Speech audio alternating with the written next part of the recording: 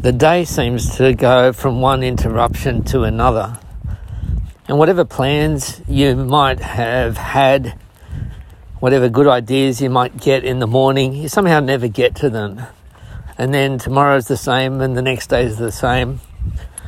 And you start to think, like, where am I going to find the time?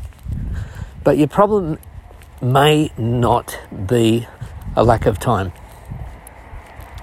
It may not be that you've got to work longer hours to devote to that side project or that side hustle or that new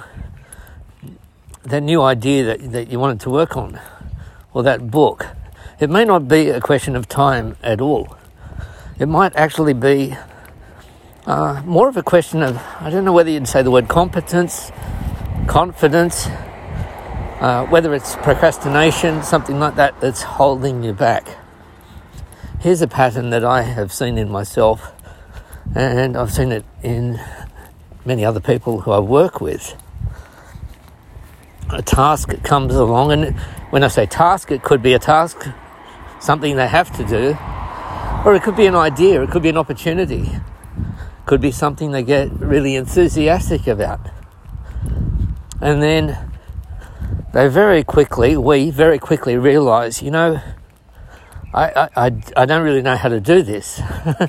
I'm not an expert. I wish I could ask somebody. Maybe they do a bit of research, watch a couple of videos on YouTube, try and figure out how do I do this? And then they get stuck. And then it will go one of two ways. If it's a task that you absolutely have to do, usually for your work or because there's some risk, some real danger if you don't do it, then you somehow figure it out and you stumble through and get it done. Now that could be something like paying an overdue bill. You think, well, if I don't pay this, I'm going to get a reminder notice and then I'm going to get threatened with legal action or something. I have to pay this. Or our water or electricity our power is going to get cut off. So you kind of find a way to do it. But then you've got what we might call discretionary tasks. So those are things that you say, well, I could do this. Kind of like discretionary spending. I could discretionarily, if that's a word, spend my time on this. And it becomes almost more of a hobby. And then because there is no looming deadline or threat or danger, you dabble and then you don't do it. You don't ship.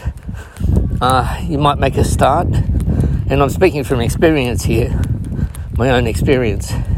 You might make a start, you might dive into it for quite a long time, but then nothing, and you declare it didn't work, and it reinforces that feeling that you're not an expert. Well,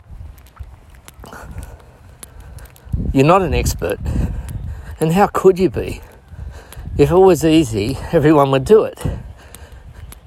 You're looking maybe at some other experts, perhaps on YouTube or somewhere else, and you think, look how good they are. But when they started out, they were also beginners, they were also struggling, and maybe they got better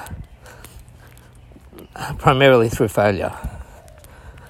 Or maybe they got better because the job that they're now delighting in was something that at the time they just had to do. They only saw it as an obligation, and it was something that they would never have done by themselves. But circumstances forced them to do it. So what do we take from all of this? When you're running out of time, dealing with interruptions, dealing with procrastination, and coming to the end of your day and thinking, I haven't really achieved anything. and then coming to the end of the year and thinking the same, another year gone, and then perhaps coming to the end of your life and thinking I haven't achieved anything. So what I suggest we do is flip the script a bit. The first thing is to recognize that you don't have to be an expert. You don't have to be an expert at everything. You just have to be competent, just good enough. At the moment, I'm working on a particular project which requires some fairly advanced spreadsheet skills, which I don't have, but I'm learning. And I'm dealing with some other people who have also, they've also got to use these spreadsheets, and they also, like me, don't have the skills. But between us, we can get to a point of competence. It doesn't mean we're going to become experts, but we're going to become competent so that we stop procrastination from saying this is not good enough. Yes, it is good enough. It's not expert. It's not you're going to create a course on how to do this, but it's enough to get by. And so if you find that the technical stuff is holding you back, or that it's your mindset,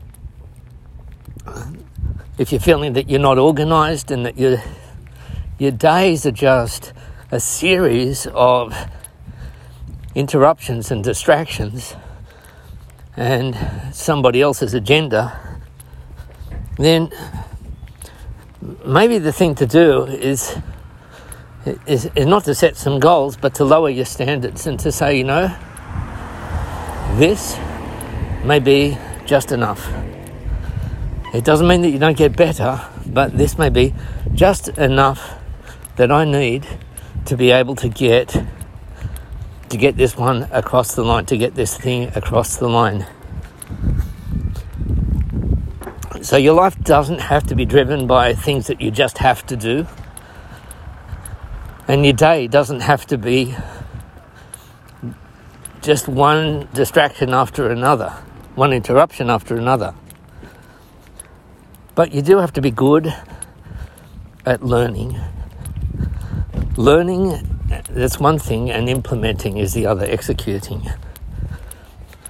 And considering that so many of the people who you are serving, working with, teaching, helping, they're feeling that you're the expert, even though you don't feel it, then you can help them get to the next ledge up on the climb up the mountain, even though you're only just a little bit further up ahead of them.